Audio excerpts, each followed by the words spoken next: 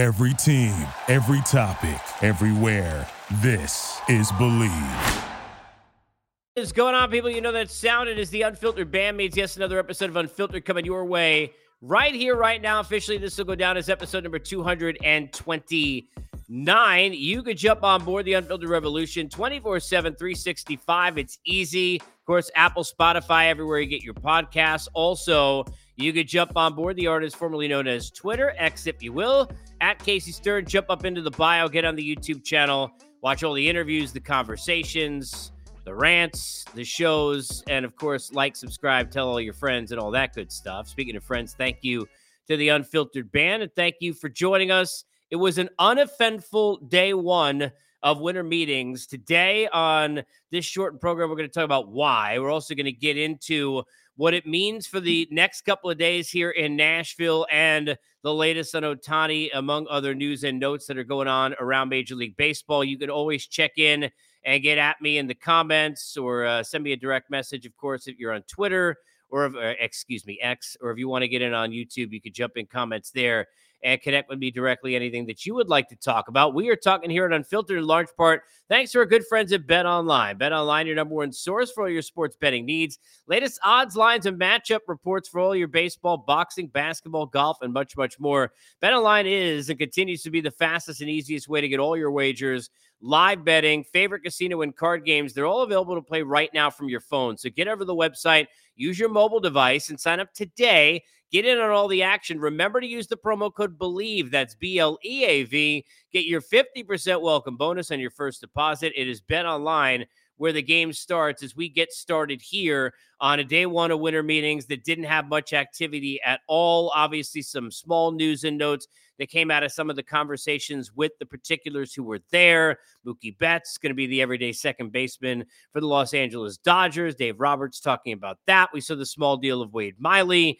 coming back to the Milwaukee Brewers. Chris Archer added to assist the Dodgers front office, and a couple other things that happened, including A.J. Hinton. Congrats to him getting extended seemingly until eternity for the Detroit Tigers.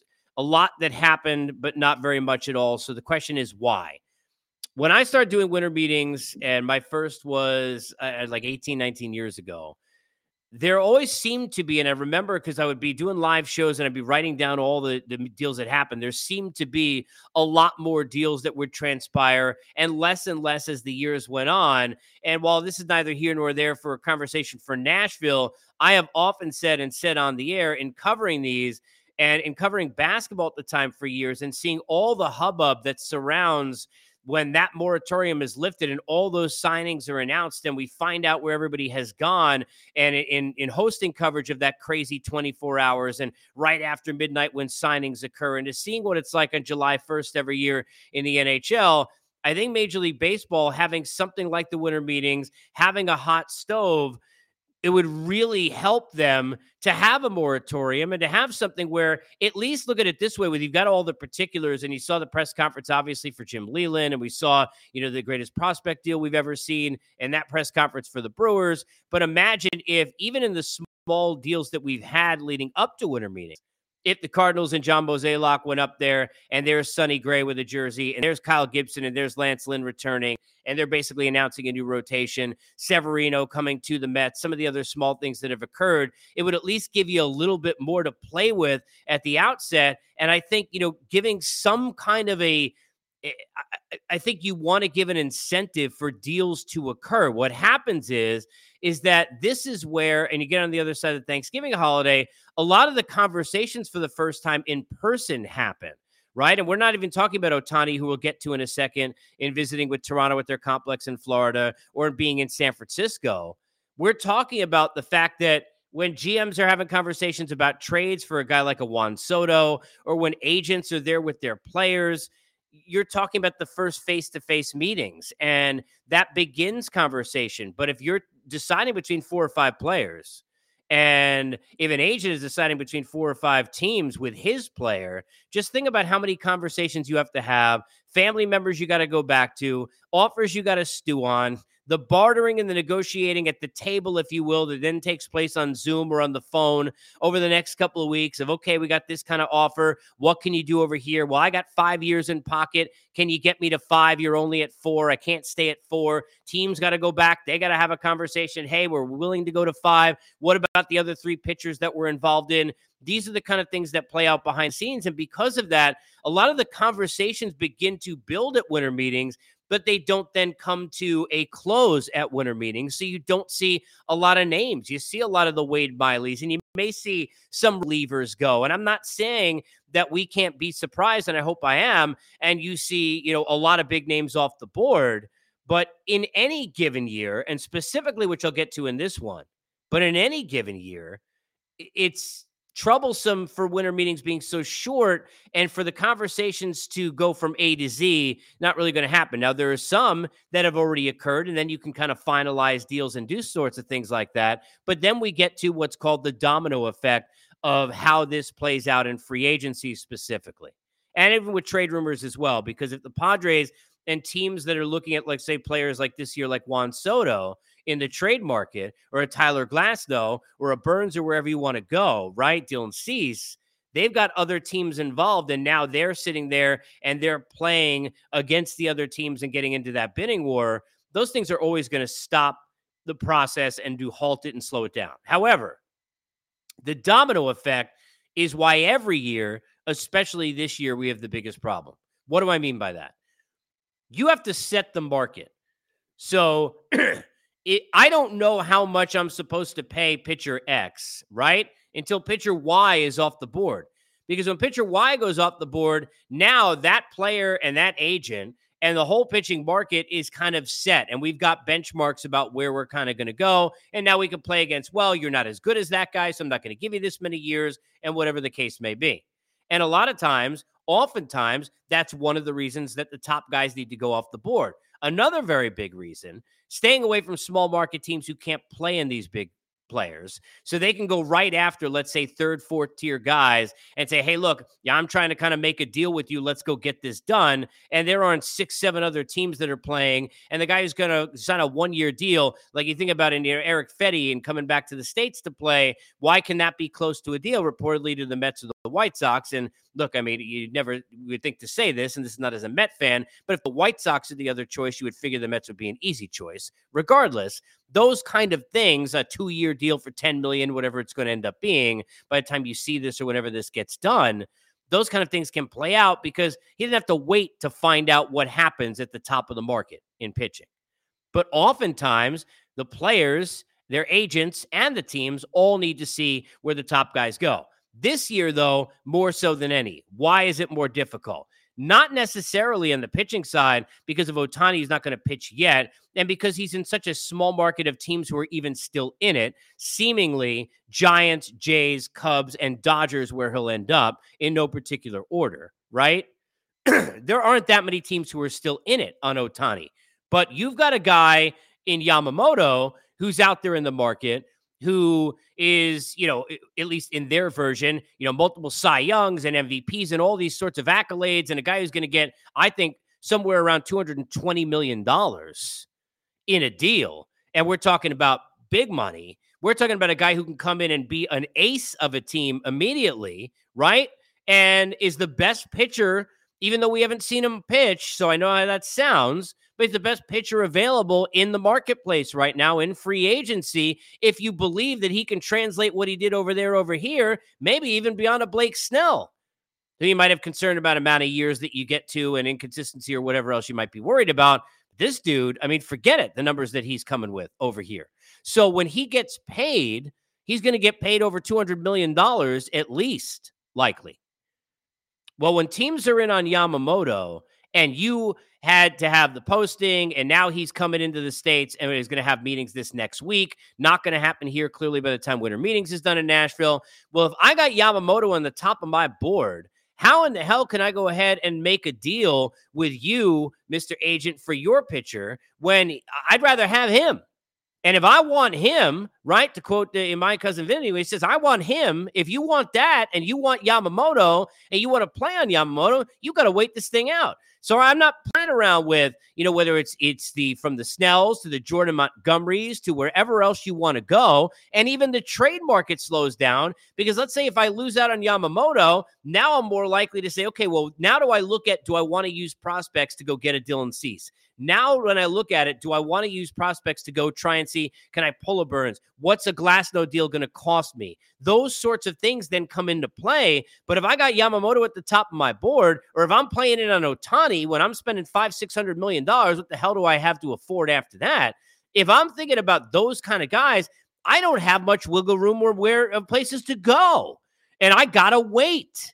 Because then I don't know what I have. So now you got to keep those guys in the back burner. Yeah, we're interested in you, Jordan Montgomery, but, we're kind of waiting and seeing. Hang up, click. They know what that means. They're in on Yamamoto. Now they got to wait. I mean, they understand, right? Those pitchers, I've talked to them many times over the years. I mean, the ones who are like sitting there in their, relievers at the back end of the market or pitchers at the back end of rotations, they hate that because they know, you're kind of an extra guy. Or if I can't get the top three, I mean, imagine if you're sitting there and imagine if this was like dating and, hey, I'm going to go date 3 other people. And if I can't, and I get rejected by all of them, I'm with you. I promise you, we're going to getting flowers, we're getting dinner, the whole deal.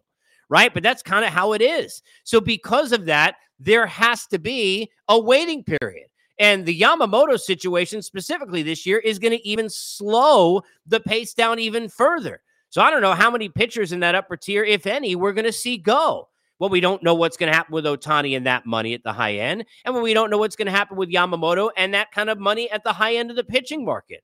And those things will slow play this down. Now, look, I hope I'm surprised. Hope we get tons of moves. I think it'd be great. It's slowed down over the years. I remember remarking last time I was at Winter Meetings a couple of years ago, sitting there doing shows for 3-4 days. And I think I had like one side of a piece of paper filled. And usually I had 3. There's just no moves to make.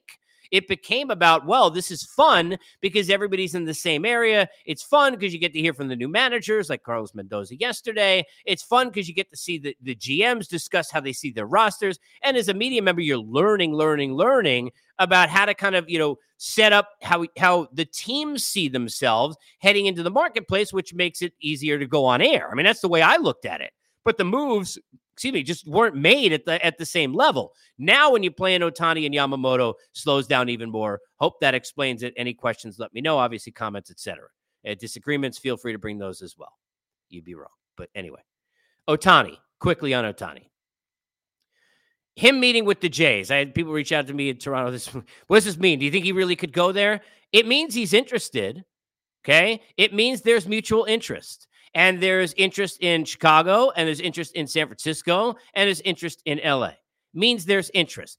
Also, you have to understand the business end.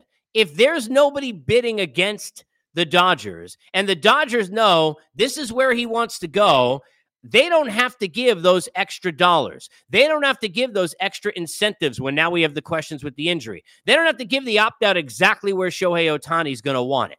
They don't have to do it exactly like he's going to do it because they know that, hey, look, we've been talking about, right, last couple of days, the Soto leverage situation with the Padres. They know, all right, I got no leverage here. I got no hand, if you will, right? Because they got me by the acorns. They know this is where I want to be.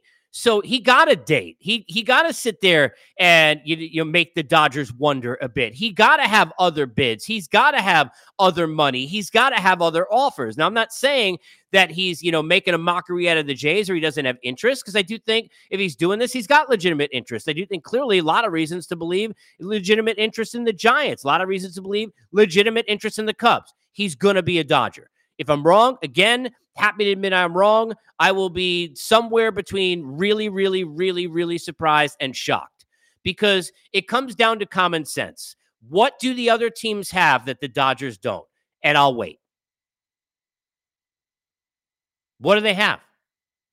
They have more money than LA? No. Do they have a better team with him on it than LA? Ohtani joins the Jays. Are they better than Ohtani on the Dodgers? Ohtani joins the Giants. Clearly not better than Ohtani on the Dodgers. Ohtani joins the Cubs. Clearly not better than Ohtani on the Dodgers. The only teams that would even be in that category that you could say that would be if you told me he was meeting here in Atlanta. And then I can tell you, well, Ohtani on the Braves probably better than Ohtani on the Dodgers in terms of where that team would be. But where else you having that conversation? You're just not. So if I got a chance to not have to move, be where I want to be, make money off the field. I'm sitting there in Hollywood. No offense to the 5 freeway. I'm in real LA now, and I'm a Dodger. Why the hell am I going to Toronto for? And I love Toronto. I'm just being honest with you. I know people get mad, right? It's like, I remember being on the air years ago, and I was like, Giancarlo Stanton got like a mansion in Miami. He was in LA. He's not going to St. Louis. And people were like, well, when they offered him all that, no, what do you mean?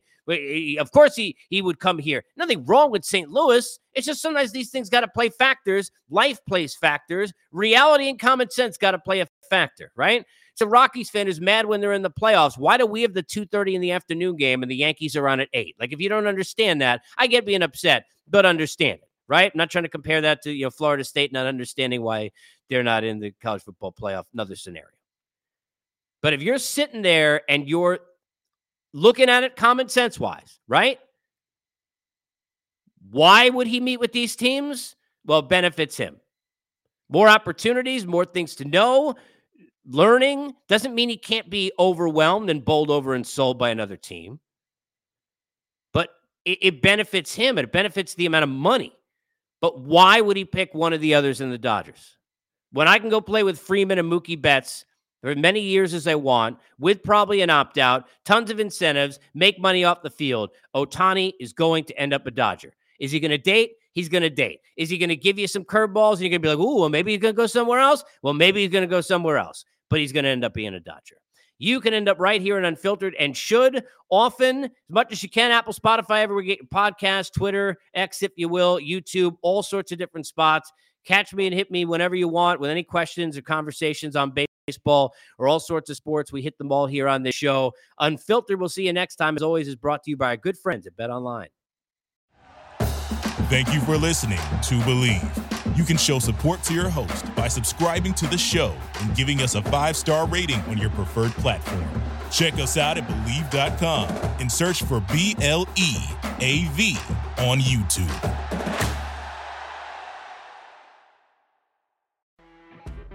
You know when you're listening to a true crime story that has an unbelievable plot twist that makes you stop in your tracks?